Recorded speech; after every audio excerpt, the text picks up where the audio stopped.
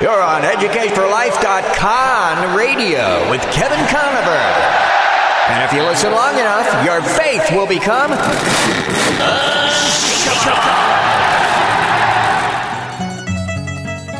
I'm tired of being conned.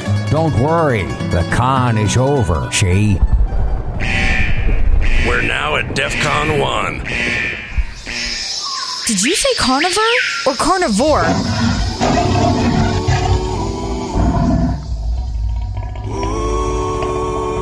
Would you like to have a conversation with Kevin? Then call 800-243-9719. And now, here's your host, Kevin Conover. Bring your tide and bring your shame. Welcome to Educate for Life. I'm your host, Kevin Conover. My website is educateforlife.org. And if you've been keeping up on the news, you know one of the hot topics, or maybe I should say, well, I guess hot topics, is climate change, right? President Trump recently made the decision, along with a lot of conservatives, to pull out of the Paris Agreement. And if you know anything about the Paris Agreement, it's around 196 nations who signed an agreement agreeing to try to reduce carbon emissions and these sorts of things. And this just happened very recently. And Trump said that the U.S. government was shouldering an unfair amount of the burden regarding trying to affect the climate and trying to keep the climate down. There's also all kinds of things in the agreement. Part of it was to reduce the carbon footprint, try to reduce greenhouse gases and so forth. The goal was for countries to aim at keeping warming below 2 degrees Celsius and to limit temperature increases to 1.5 degrees Celsius. So this is an interesting subject that a lot of people are very passionate about it. You even have people saying that if you don't agree with climate change, then you don't deserve to be heard when it comes to scientific issues and things like this. And so I thought I'd bring an expert on the show regarding this issue. My guest today is Dr. Jake Hebert, and he earned a master's degree in physics in 1999 from Texas A&M University. He studied optics. He was a Dean's Graduate Fellow. He received his PhD in 2011 from the University of Texas at Dallas. His research involved a study of the possible connection between fair weather atmospheric electricity and weather and climate. He's the author of The Ice Age and the Flood, Does Science Really Show Millions of Years? And a contributor to Guide to Creation Basics and Beyond, and Guide to the Universe. So, Dr. Hebert, thanks for being on the show today. Well, thank you. Thanks for having me. Absolutely.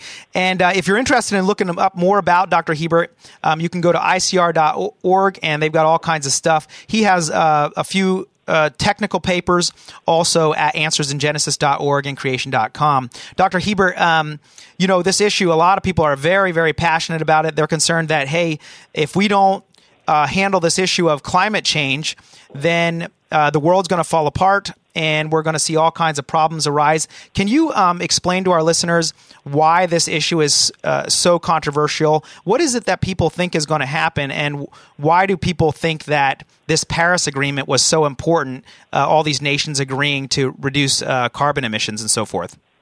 Well, scientists have been measuring the amount of atmospheric carbon dioxide since around 1960. And there's been an increase. I mean, the amount of atmospheric carbon dioxide has gone up.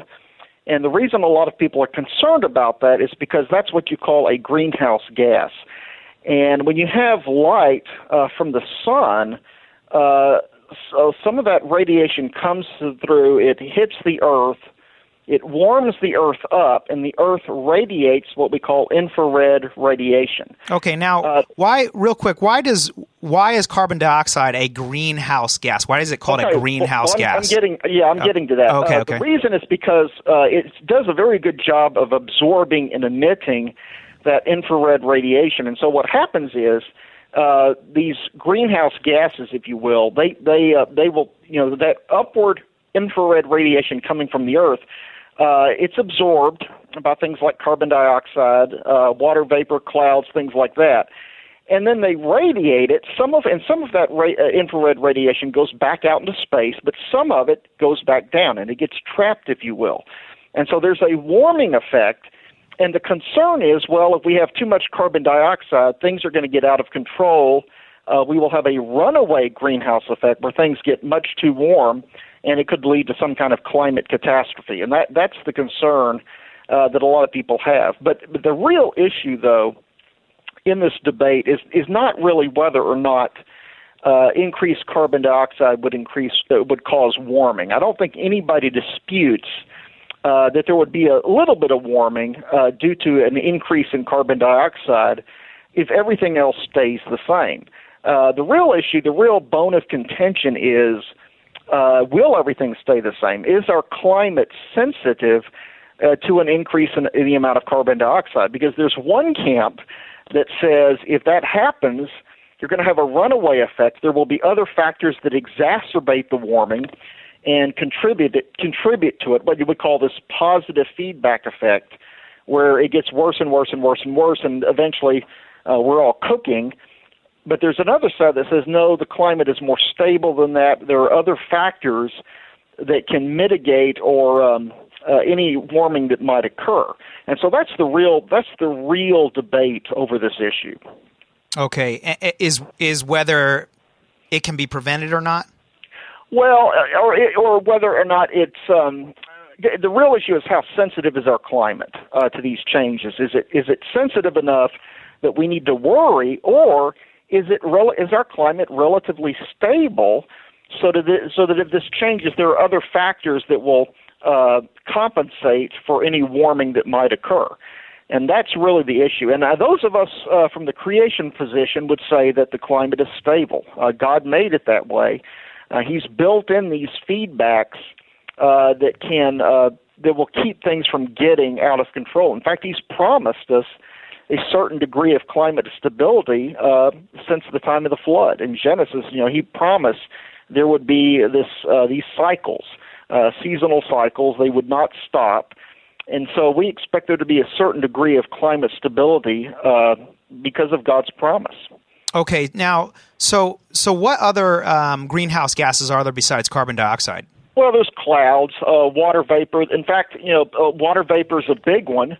Methane, things like that. Now, are the people that are arguing that we need to reduce our greenhouse gas emissions and so forth, are they arguing also against, for example, methane and water in the sky? Yeah, well, I don't know about the water part, but some of them are worried about methane. I mean, it sounds like a joke. Yeah. But there are groups that have said we need to worry about cow flatulence. Yeah. It's like there are a lot of. They're not joking. They're totally serious. Yeah, I was watching. So they are worried. I mean, they are worried about that. That's funny. But I think it's overblown, and I've got some reasons for my own personal research to think that. Yeah, and I want our listeners to be able to hear that because you have done quite a bit of research on this and written about it and so forth. I saw a cartoon once that was talking about climate change. It was saying that the dinosaurs actually went extinct from their own methane that they right. Yeah. yeah.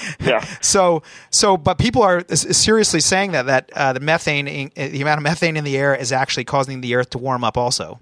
Mm-hmm. Yeah. Now, is there any in your opinion, is there any truth to that, or is that no? Well, it is a greenhouse gas, but I would be, in theory, maybe, if you increase the amount of methane, you might have an effect. But I would be stunned if there was something to worry about, or if it's even noticeable. I mean, we've had cows. Why is it now that all of a sudden now we're worried about cow methane? I mean, cows have been here since the beginning, and it didn't seem to upset the climate too badly. Why are we getting so worried about it now? Yeah. And one thing I've noticed is that a lot of the alarmism on this issue is tied to the creation evolution issue in both subtle and not so subtle ways. And what you believe about our origins really does have an effect on the way you look at this issue. Yeah, absolutely. I was reading, and according to now, would you say that the Earth's temperature actually is increasing? This article I read here, it says that the temperature of the Earth has increased by 0.8 degrees Celsius, 1.4 degrees Fahrenheit since 1880. So would you say, it is increasing, or would you say this is like a fluctuation over history, or what? Well, there has been an increase in the 20th century. Mm-hmm. But the thing is, there have been colder periods and there have been warmer periods. There was something called the medieval warm period. Around, I guess there was around maybe 900 to 1400 AD, something like that, where it was much warmer. I mean, Greenland was called Greenland for a reason. There were the Viking settlements there, and then it got cold, and those settlements disappeared. Okay. We've also, and one of the interesting things is about those who are kind of alarmists on this issue. They've tended to downplay those natural variations in climate. Yeah. We're coming up here on a break here, Dr. Hebert, but my guest today is Dr. Hebert. We're talking about climate change. We're talking about the Paris Agreement. Should we be concerned that Trump pulled out of the Paris Agreement? Is climate change something that we should be panicking about? Stay with us. We're going to be right back, and we're going to continue to talk about this from a biblical creationist perspective. Stay with us. Hi, this is Jason Hall, president of Team Home Loans, a branch of Synergy One Lending. I just want to take this opportunity to thank Kevin Conover for the profound impact he's had on mine and my wife's spiritual life, as well as being an incredible teacher while our kids were his students. His knowledge and passion have taught us all how important it is to be defenders of our faith. It's our honor and privilege to support Kevin and his show. It is our sincere hope and prayer that you will continue to learn to be defenders of your faith through Kevin's radio show and through his Educate for Life teachings. Thank you, Kevin, from the Hall family and Team Home Loans. What do leading local restaurants have in common? They depend on Express Fix Coffee for new and used coffee and espresso machines, repairs, and affordable monthly service. Dave Martin and his local team provide water filtration services too. Call San Diego's best espresso repair company, serving your home and business. Learn more online at expressfixcoffee.com. Call Express Fix Coffee at 619-867-3853. 619-867-3853. How can you live in San Diego and miss out on enjoying the water? Fast Lane Kayaking sells popular Hobie Cat kayaks that you pedal, not paddle. That means your hands are left free for fishing and fun. Just throw these on your roof rack. They're light and they're easy to use and maintain. Just rinse them off. Try one free on a demo ride. For 36 years, Ron and Debbie Lane have served San Diego with fun, family-friendly water sports of all kinds. Learn more. FastLaneSailing.com. 619-222-0766. When you need tires or service, count on Conover Tires, Wheels, and Service in Oceanside for a full range of affordable options in all the brands you trust. See their great customer reviews and special offers online. Hours Tuesday through Friday, 7:30 to 5:30, and Saturdays, 7:30 to 5. Call Dan and his team at 760-439-1631. Conover Tires, Wheels, and Service, 2405 Oceanside Boulevard in Oceanside, 760-439-1631. I will cast my cares on you. Thanks for listening today. This is Educate for Life. I'm your host, Kevin Conover. My website is educateforlife.org. You can pick up a recording of this show as well as many other previous shows. I've got all kinds of interviews up there. Just recently interviewed immigration attorney Esther Valdez talking about a biblical view of immigration, another hot topic that's in the news, and people are struggling to make decisions about, hey, how should I deal with this issue of people being deported and families being split up, and yet we want to have clear borders, and how do I deal with this biblically? So today we're talking about climate change and how do I view this issue biblically? Should I be concerned that Trump pulled out of the Paris Agreement? 196 nations had signed on to reduce carbon emissions, and yet here we are pulling out of it. He says it's because there's an undue financial burden put on the U.S., and that it's not right that the U.S. is being forced to shoulder the majority of this, the obligation here. And my guest today is Dr. Jake Hebert, who's an expert on these issues. And Dr. Hebert, so when we left off in the last segment, we were talking about how you were saying that the Earth does seem to be experiencing an increase in temperatures over the last century, but you were saying that Greenland used to be green, and so are you saying that these fluctuations in temperatures are not something we should be alarmed about? And how do we look at this from a creationist perspective? Yeah, I don't think we should be alarmed. I mean, you've had these variations in climate over the years. You had the medieval warm period.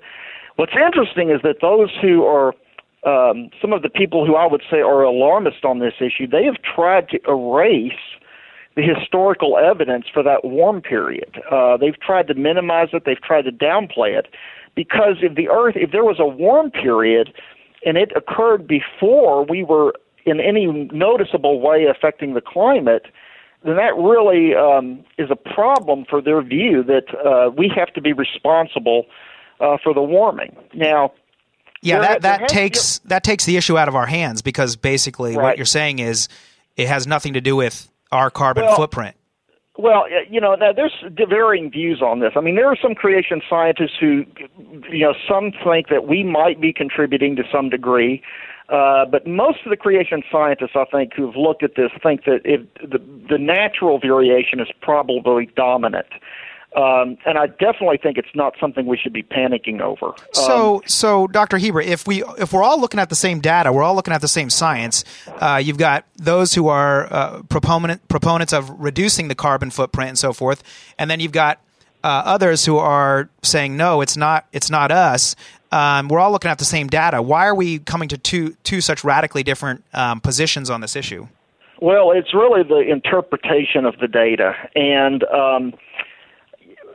what you believe about origins really does have a big influence on the way you interpret the data, because a lot of the conclusions about changes in climate or potential future changes in climate are coming from the way that they are interpreting chemical data from sediment cores from the ocean, or these ice cores from Greenland and Antarctica. So they're looking. Go ahead. Sorry, go ahead. Those are usually interpreted through an evolutionary old Earth framework, and I would argue that that's contributing significantly to the alarmism on this issue. Okay, so break that down so a layperson can understand it. When you talk about ice cores and you talked about sediment on the ocean floor, sure.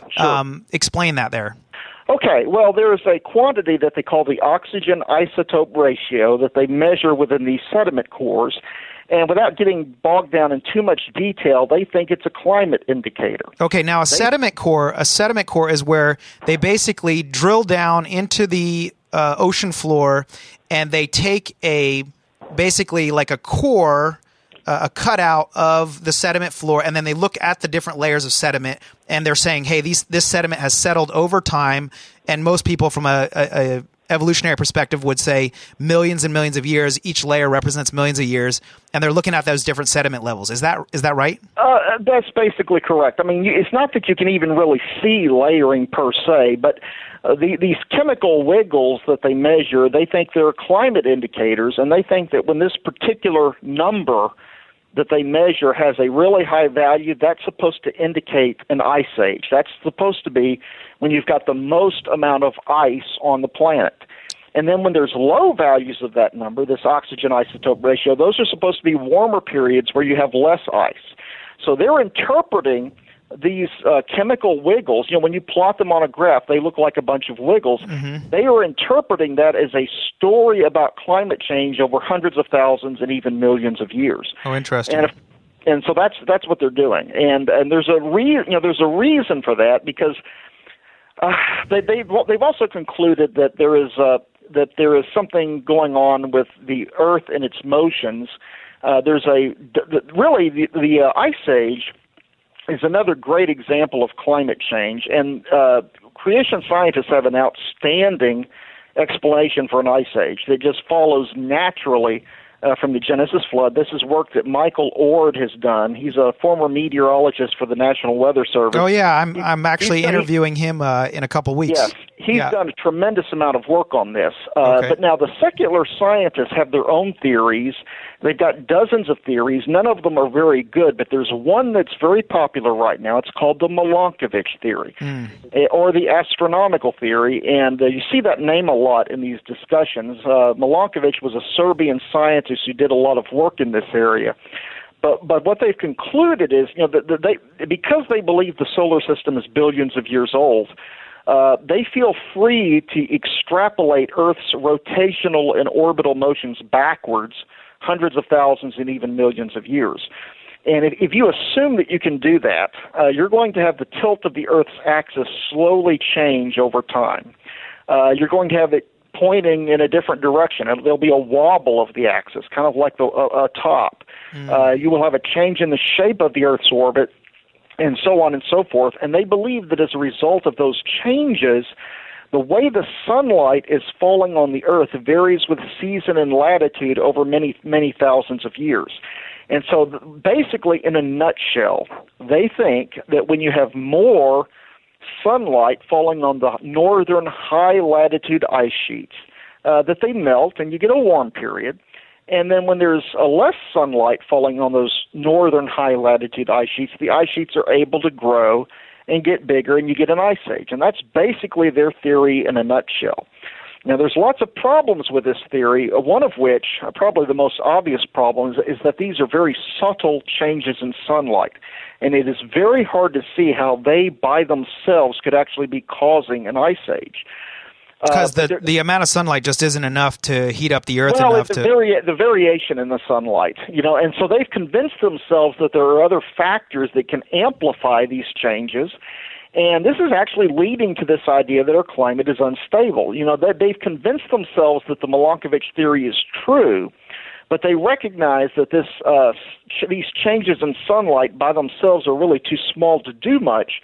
So they've convinced themselves that our climate is unstable and that there are other factors that can amplify these changes and lead to an out-of-control or a big climate change just from a small change in the way the sunlight is falling. Well, this is incredible because what this does in my mind is this is a perfect demonstration of how your premise, your axiom, can dramatically impact the decisions you make in real life and in fact laws. I mean, we have 196 nations that have signed on saying climate change is a huge problem, and people say it doesn't matter whether the Earth is young or old, it's not an issue, and yet this whole climate change issue is driven by the idea that the Earth is millions of years old. That is correct, and that is absolutely correct. You see, if the Ice Age really was caused by the Genesis flood, that is a never-to-be-repeated event. God himself promised that would never happen again. That was a huge push to the climate system.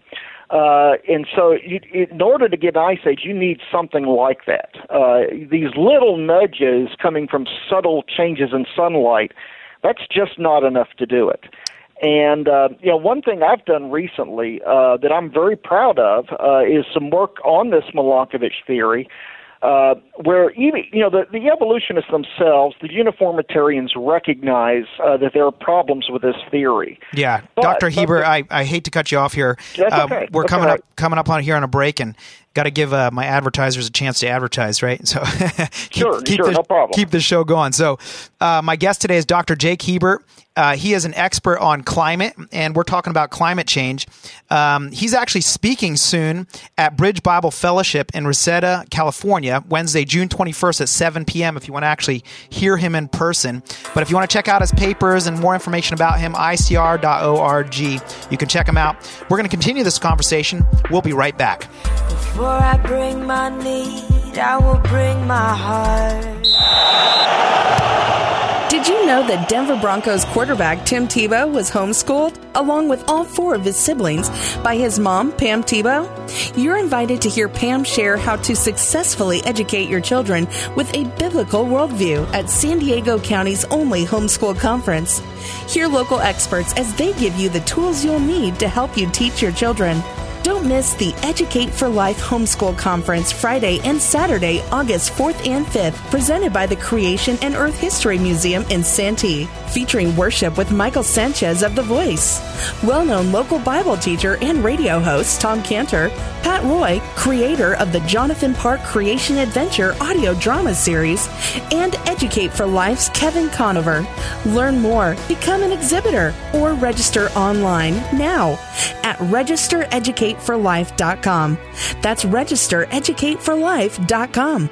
Hi, this is Jason Hall, president of Team Home Loans, a branch of Synergy One Lending. I just want to take this opportunity to thank Kevin Conover for the profound impact he's had on mine and my wife's spiritual life, as well as being an incredible teacher while our kids were his students. His knowledge and passion have taught us all how important it is to be defenders of our faith. It's our honor and privilege to support Kevin and his show. It is our sincere hope and prayer that you will continue to learn to be defenders of your faith through Kevin's radio show and through his Educate for Life teachings. Thank you, Kevin, from the Hall family and Team Home Loans. This is Throughout All Ages Ministry with Joe and Stacy. We would like to equip you to share the gospel with confidence in a biblical and effective way. We would like to teach you through the proclamation of the gospel. Whether you're the skeptic, God who created you said that he has made himself known to you so that you are without excuse. One-on-one evangelism. How do you think you can get to heaven? I've never really thought about it, but I've always just thought of, doing good. For more information, go to throughoutallages.com, like us on Facebook, or visit us at YouTube at Throughout All Ages. I'm giving it all away. No more hiding, no more stalling. I hear you call. Thanks for tuning in to Educate for Life. I'm your host, Kevin Conover. My website's educateforlife.org. You can pick up a recording of this show or past shows. I also want to make you aware of our first homeschool conference. We're putting it on this summer, August 4th and 5th. Over at the Creation and Earth History Museum, and we're going to have all kinds of speakers, one of them being Pam Tebow, Tim Tebow's mom. She homeschooled all 5 of her kids, and she has a passion for inspiring and encouraging moms as they raise their children. All the way back in 1982, she was a homeschool pioneer, and we'll have all kinds of other speakers, including myself, talking about issues that pertain to education and making sure that your kids fall in love with the Lord and stay in love with the Lord. That's our goal, is for them to be able to defend the Word of God and defend the Bible and be able to share the love of Jesus with other people confidently, knowing that what they believe is the truth. And my guest today does this on a regular basis in science, Dr. Jake Hebert. He is an expert on climate and works for ICR. He's a research scientist. And Dr. Hebert, when we left off, we were talking about what's going on here with the difference between the two perspectives and how dramatic what you believe about these issues affect laws and the way you think, the decisions you make in regards to these issues. And you were saying that the creationist perspective is that this is a one-time event. The flood was a one-time event which caused the Ice Age, versus contrasting that with an evolutionary perspective which says we've had multiple ice ages, and we've got to make sure we don't do something to cause another one. Is that right? Right. That's exactly right. And they claim that there have been 50 ice ages within the last 2.6 million years. Oh, wow. And the geological evidence for that is very weak. There is strong evidence for one ice age, but the main reason they are claiming that there were 50 ice ages is because they have constructed this composite oxygen isotope signal that I was describing earlier from a whole bunch of different cores from around the ocean. And when they look at it, they see 50 cycles, 50 wiggle cycles, if you will, and so therefore they've concluded there's 50 ice ages. Okay, now, so here's my question for you and that pertains to this. When it comes to looking at the sediment on the ocean floor, because you're saying they translate that into millions of years, and they say, see, you can tell by these changes in the isotope level, or you look at ice cores, and maybe you can explain that too for our listeners. They look at the ice cores and they say, trace, you follow the ice cores back, you follow the ocean sediment back, and you can see these changes. These indicates high and low temperatures. Mm-hmm. So what is the creationist response to that? Why would you say, no, that's not what this indicates? So from a creationist science perspective, what do these ice core and ocean sediment levels, what do they mean from our perspective? Yes. Well, these variables could very well be, they probably are climate related or weather related. Our big problem is with the time scale. And as I was saying earlier, the evolutionists recognize that there are problems with this Milankovitch Ice Age theory. But the reason they believe it is because of a paper that was published 40 years ago in the journal Science called The Pacemaker of the Ice Ages. And what these scientists did was they examined these chemical wiggles as well as 2 other variables in 2 sediment cores from the Indian Ocean. And when they did that, they found these cycles supposedly of 100,000, 41,000, 42,000, and 23,000 years, which are very close to some of these astronomical cycles. And so this was seen as a very strong evidence for the Milankovitch theory. And this paper is so important that last December, both Science and Nature ran articles commemorating its 40th anniversary. Interesting. Now, the one thing I'm very proud of here is that I took a second look at that paper, and I found a major problem in it, and that is that when they were setting up their time scales for those 2 cores, they used a number that they themselves no longer accept as valid. They changed the number, and they changed it a lot. And I went back and redid the calculations using the new number, and it significantly messes up their results. But they never went back to see what that would do to those original results. So I have published those results. They have been on the Internet since last September. So if somebody wants to check that out, where can they take a look at that? Yes, well, there's lots of places. If you want to read the primary sources, they're at the Answers in Genesis website.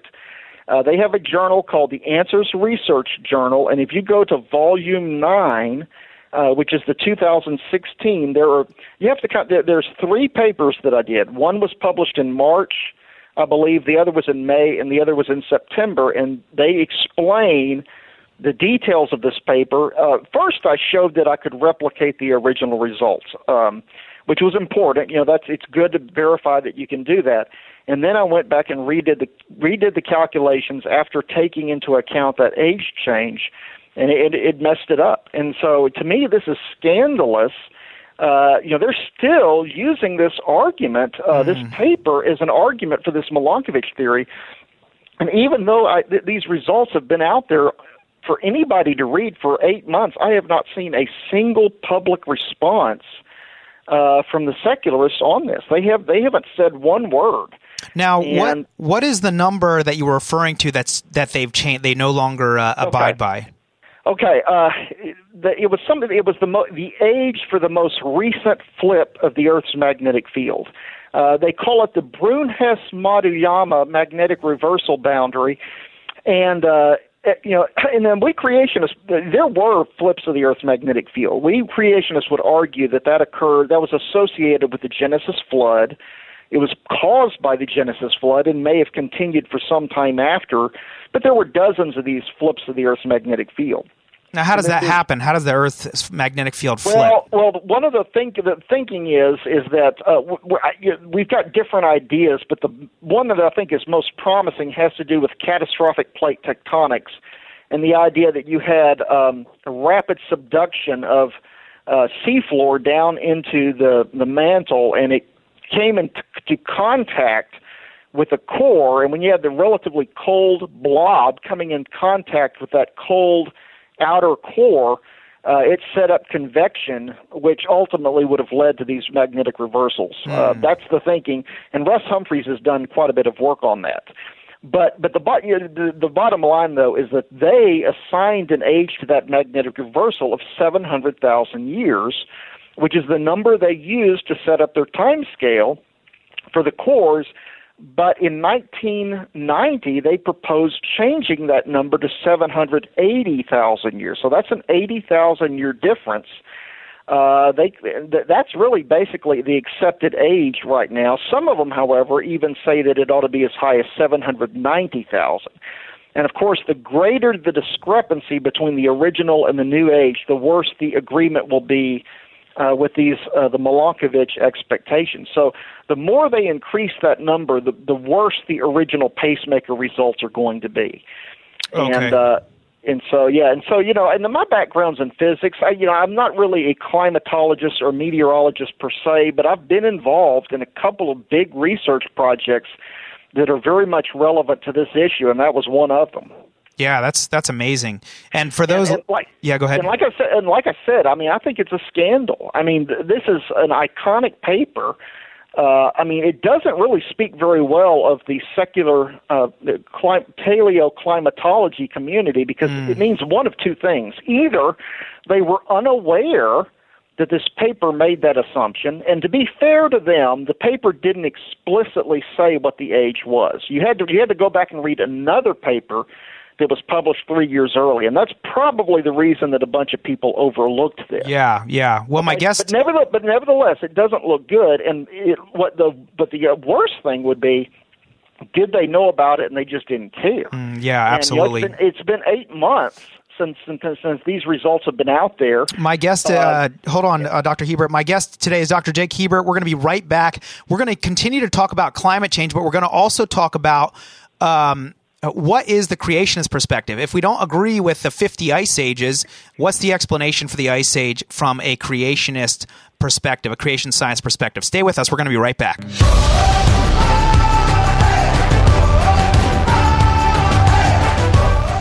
Hi, this is Jason Hall, president of Team Home Loans, a branch of Synergy One Lending. I just want to take this opportunity to thank Kevin Conover for the profound impact he's had on mine and my wife's spiritual life, as well as being an incredible teacher while our kids were his students. His knowledge and passion have taught us all how important it is to be defenders of our faith. It's our honor and privilege to support Kevin and his show. It is our sincere hope and prayer that you will continue to learn to be defenders of your faith through Kevin's radio show and through his Educate for Life teachings.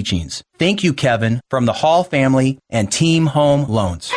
This is Throughout All Ages Ministry with Joe and Stacy. We would like to equip you to share the gospel with confidence in a biblical and effective way. We would like to teach you through the proclamation of the gospel. Whether you're the skeptic, God who created you said that he has made himself known to you so that you are without excuse. One-on-one evangelism. How do you think you can get to heaven? I've never really thought about it, but I've always just thought of, doing good. For more information, go throughoutallages.com, like us on Facebook, or visit us at YouTube at Throughout All Ages.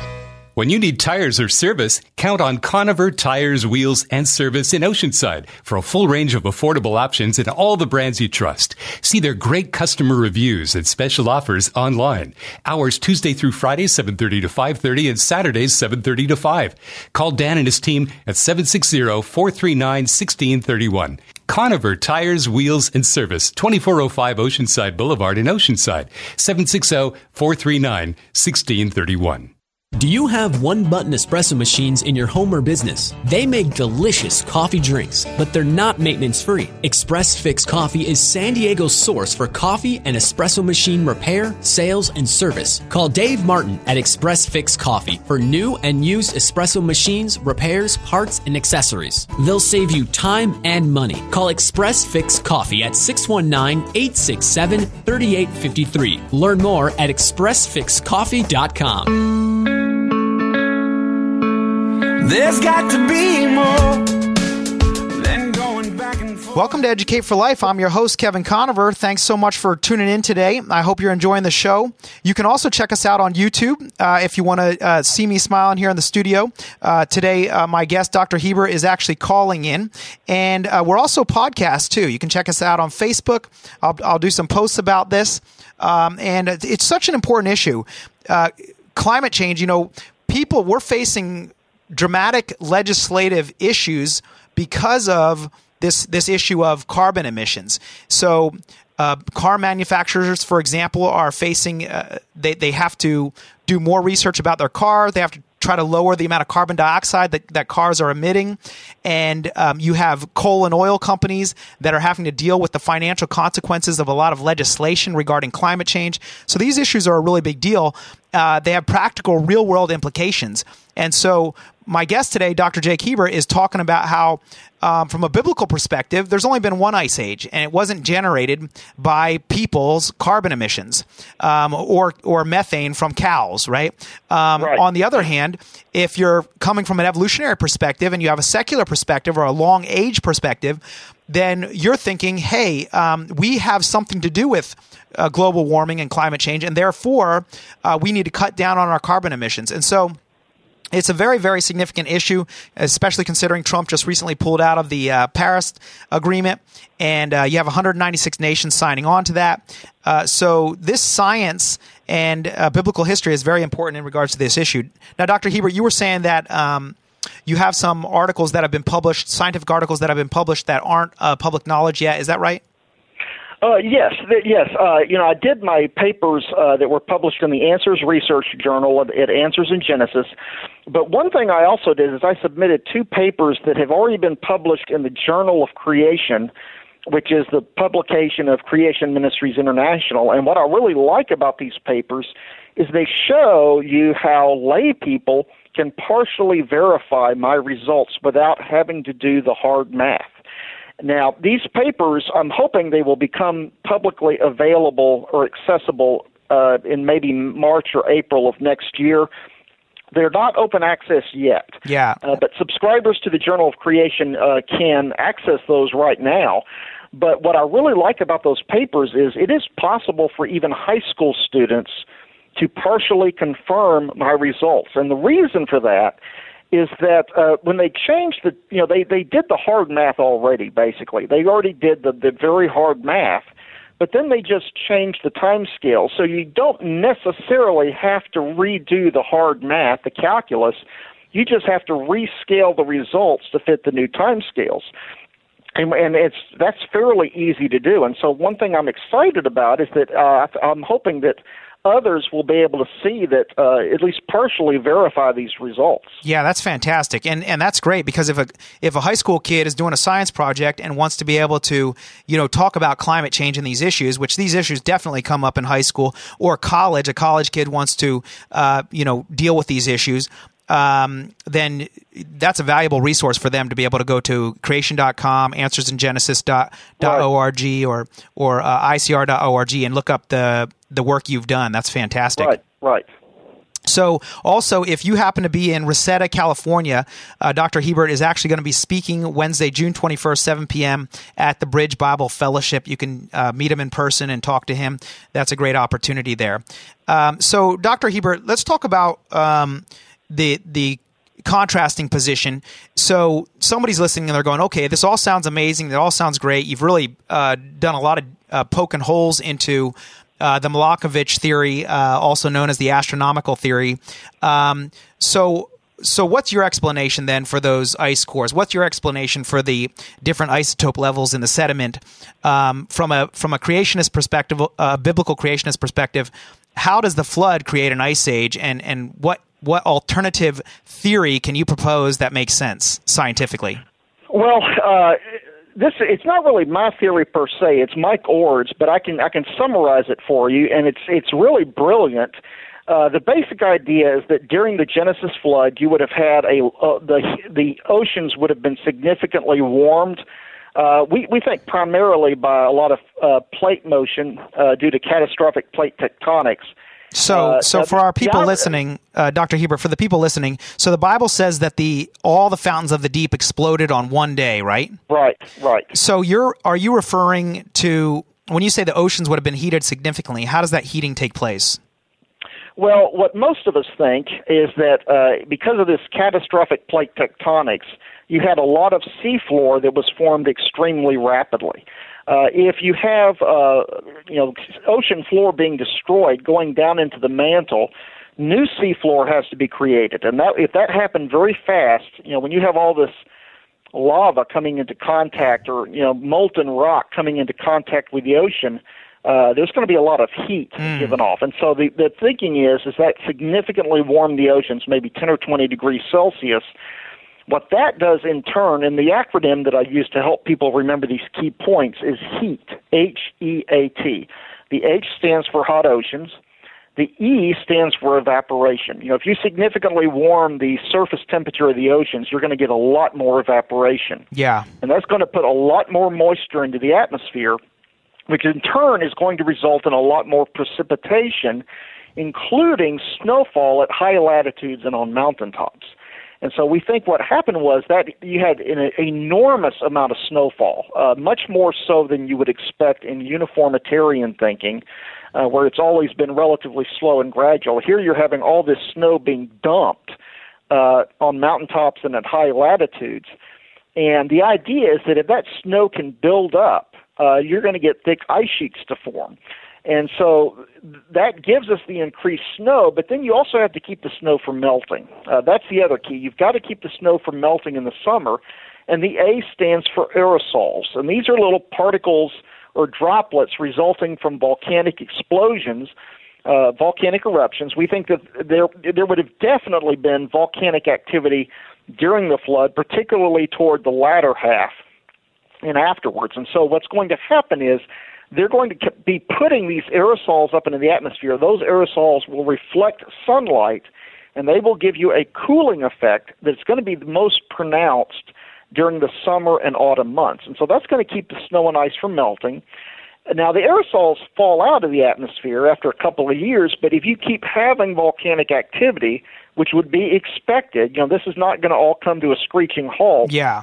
It's going to keep going for many years after the flood. That's going to keep giving you those cool summers. And so the ice will build up, And so the T stands for time. Basically, the short time scale is what you need to make this work. And, time, the evolutionists have a problem with time. You would think, that explanation I gave you seems fairly straightforward, and it is. Why then can't secular scientists make better use of these volcanic eruptions to give them the necessary cooling they need? Well, it's because they believe those eruptions were separated by vast amounts of time. So the aerosols wouldn't do the job. If you believe in the millions of years, you believe those volcanoes had to be spaced far apart in time, and any cooling effect that you would get would be so diluted that it wouldn't do anything. Wow. So what we see here is that the biblical time scale is not a problem, it's the answer.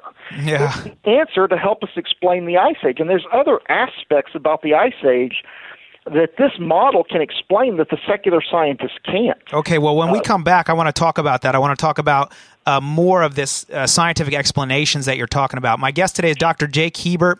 He's with ICR.org, and we're talking about climate change and how the flood actually precipitated the Ice Age. And not 50 Ice Ages, the Ice Age. So we'll be right back. Did you know that Denver Broncos quarterback Tim Tebow was homeschooled, along with all 4 of his siblings, by his mom, Pam Tebow? You're invited to hear Pam share how to successfully educate your children with a biblical worldview at San Diego County's only homeschool conference. Hear local experts as they give you the tools you'll need to help you teach your children. Don't miss the Educate for Life Homeschool Conference Friday and Saturday, August 4th and 5th, presented by the Creation and Earth History Museum in Santee, featuring worship with Michael Sanchez of The Voice, well-known local Bible teacher and radio host Tom Cantor, Pat Roy, creator of the Jonathan Park Creation Adventure audio drama series, and Educate for Life's Kevin Conover. Learn more, become an exhibitor, or register online now at registereducateforlife.com. That's registereducateforlife.com. For 36 years, Fastlane Kayaking has helped people like you experience everything that's great about San Diego. Fastlane makes fishing and water sports fun and easy. Hobie Cat kayaks feature a popular pedal system, not paddles, keeping your hands free as you fish. You no longer need to tow and gas up a boat to experience great San Diego fishing. Call or come in for your no-charge demo ride. 619-222-0766. FastlaneSailing.com. At Dana Landing Marina across from SeaWorld. 619-222-0766. Hi, this is Jason Hall, president of Team Home Loans, a branch of Synergy One Lending. I just want to take this opportunity to thank Kevin Conover for the profound impact he's had on mine and my wife's spiritual life, as well as being an incredible teacher while our kids were his students. His knowledge and passion have taught us all how important it is to be defenders of our faith. It's our honor and privilege to support Kevin and his show. It is our sincere hope and prayer that you will continue to learn to be defenders of your faith through Kevin's radio show and through his Educate for Life teachings. Thank you, Kevin, from the Hall family and Team Home Loans. I will cast my cares on you. You're the Welcome to Educate for Life. I'm your host, Kevin Conover. We're on our last segment here. I just wanted to make you aware, August 4th and 5th coming up here, we have our first homeschool conference. Pam Tebow, the mother of Tim Tebow, is one of our speakers. She is homeschooled all 5 of her kids back in 1982 when homeschooling was just getting started. And our goal is really to help you in your efforts to homeschool. Homeschooling is growing by leaps and bounds. There's numerous people that are joining the homeschool movement. And just learning how to effectively educate your children so that they are prepared to not only get a good career, but also maintain their walk with the Lord Jesus Christ and establish a strong biblical faith. My guest today is Dr. Jake Hebert from ICR, and they have all kinds of materials that would supplement your education and help you help your kids to understand creation science and science in light of the Bible. And what I found is that the more I look at science biblically, the more it connects and makes sense. And that's what we're talking about right now is the climate and the flood and how that all works together. So, Dr. Hebert, can you continue where you left off, just explaining, when you look at 2 different theories about how something happened, right? what I understand is that we want to go with the theory that has the most explanatory power. If we're looking as an unbiased, objective, scientifically minded person, and so what can you tell our listeners about why you've decided the biblical flood is the answer to the Ice Age versus, long ages? What science supports your perspective? Well, I think, first of all, there's overwhelming evidence for the flood itself. You've got these water-deposited rocks all over the world. You have entombed within those rocks. You've got billions of fossils. What do you mean by water-deposited rocks? Explain that. Well, these are rocks that are formed when material drops out of water. And so you have material that's being transported by running water, and as the water slows down, it can drop out. Now, how do you know they're water-deposited rocks? Oh, well, that's really not controversial. I mean, even evolution. I mean, you look at the material. There's they've done flume experiments, things like that. I mean, it's not controversial. I was watching a show on this. It was actually on Nova, and they called them erratics, and they said the reason they knew it was from a flood was because the boulder was composed of a completely different material than what it was sitting on, and they said this had to be carried here by some sort of a flood. Is that right? That could be, although sometimes when they talk about erratics, they're actually talking about things that are Ice Age deposits. Okay. Well, like you have a glacier and a boulder it's moving along with the ice, and then the ice melts or something like that. But getting back to even the evolutionists admit most of these sedimentary rocks are water deposited. Okay. Now they try to argue that these are local floods or whatever, or they can't be flood deposits for whatever reasons. But most of them, I mean, even they acknowledge that most of these are water deposited. So that's one reason I think that this is a better explanation. Another reason has to do with the woolly mammoths, and this is something else that Michael Ord figured out. The woolly mammoths are an enigma to evolutionary scientists for a couple of reasons. First, there's good, strong evidence that they were living in Siberia by the millions during the Ice Age. Now, the reason that's a problem is that winters in Siberia are extremely cold. Some of the coldest temperatures in the northern hemisphere have been recorded there. And it is hard to see how even the woolly mammoths could withstand that. And even if they could, where are they going to get food and water? I mean, Siberia today, you've got it's just not it's not a place that you would expect mammoths to be able to survive. And some people might say, oh, well, maybe they migrated. Well, that's problematic too for a number of reasons. The gestation time for a mammoth is long enough that it doesn't seem like it would be reasonable for them to go back and forth between Siberia and warmer periods. Yeah. But here the way the creation model explains that has to do with the hot oceans. What we think happened was that after the flood, there were much warmer oceans, and we think there was no Arctic sea ice immediately after the flood.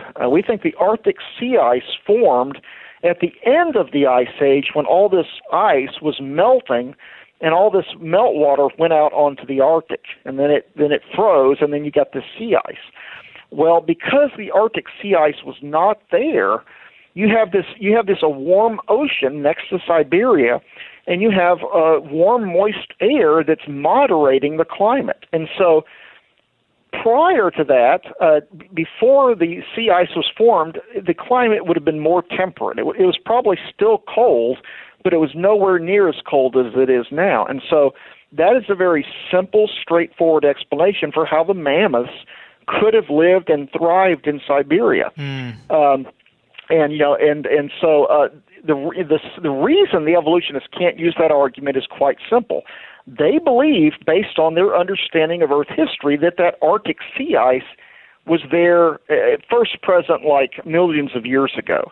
Now, some of them claim, well, maybe the Arctic ice melted, but the bottom line is that they believe that by the time the mammoths were there, that Arctic sea ice was already there. And so they can't use that simple explanation to explain how it would have been more tolerable for the mammoths. And so, again, we see that their belief in millions of years is tripping them up and making it hard for them to explain that. And of course, the extinction of the woolly mammoths, too, that, I think, is something that makes sense in light of the creation Ice Age model. Basically, we think that at the end of the Ice Age, there were strong winds, colder temperatures, which is maybe a little counterintuitive, but we think they were overcome by those cold temperatures, and in a lot of cases they were buried in massive dust storms. And when we look at these mammoth carcasses that we find, they are actually found entombed in a lot of cases in these big mounds or hills of windblown silt. And so that's consistent with this explanation for that's very interesting. Huh. And for those who would like to read more about it, Mike Ord has done, there's a book called Frozen in Time, which deals with this specifically. There's also a technical article at creation.com that he wrote on the extinction of the woolly mammoths. And there were some early ideas about that we now think weren't quite right. Okay. There was sort of urban legend that there was a dramatic 100-degree Fahrenheit temperature drop and they were snap frozen. We don't think that's the case. Some people, there were even creationists who said that earlier, but I think Mike's explanation is really the better one. That's great. And, well, we Dr. Hiebert, we're almost out of time here. I mean, we got about a minute and 15 seconds. Can you explain real quick what is the creationist explanation for the ice cores? Okay. Well, obviously, all of that ice was deposited after the flood. We think about half of it, if you're looking at depth, was probably during the Ice Age. And the bottom line is that most of that ice, you would have had enormous amounts of snowfall during the Ice Age, so that ice is going to accumulate quickly. And now the evolutionists will try to tell you that they've counted individual annual layers of ice, maybe 100,000 years or even more than that. But when you look at the details of their dating methods, they're not very convincing. And the most common method of dating the ice cores are models, theoretical age date models, which assume millions of years. Yeah, so it's circular reasoning, essentially. It is circular, yeah. and now they have a rebuttal to that. They claim the Greenland cores you can actually count, but it turns out when you look at the details, it's not airtight by any means. And we've actually got articles at ICR.org that explain in detail why the ice cores do not prove millions of years. Well, so Dr. Hiebert, we are out of time here, so very sadly, because this is such an interesting subject. But thank you so much for being on the show today. Oh, yes, my pleasure. Thanks for having me. Absolutely. Check him out, ICR.org, creation.com, answersingenesis.org. All kinds of important information there. What you believe about reality affects the decisions you make in the present. And that's why climate change is such a big issue. So go to the Bible. It's the truth. Build your life upon it. You can't lose if you do. God bless you. I hope you have a fantastic Saturday. Hope to see you August 4th and 5th at the Homeschool Conference here in San Diego, California. Did you miss part of today's program? Don't worry, we're committed to helping you get the info you need. Okay, that was dumb. But for real, visit educateforlife.com for podcast and video recordings of the show and to sign up for the School of Unshakable Faith. Leave us your comments, compliments, questions, or concerns at 800-243-9719 or email kevcon at educateforlife.com. That's KEVCON at educateforlife.com. You will always be much more to me.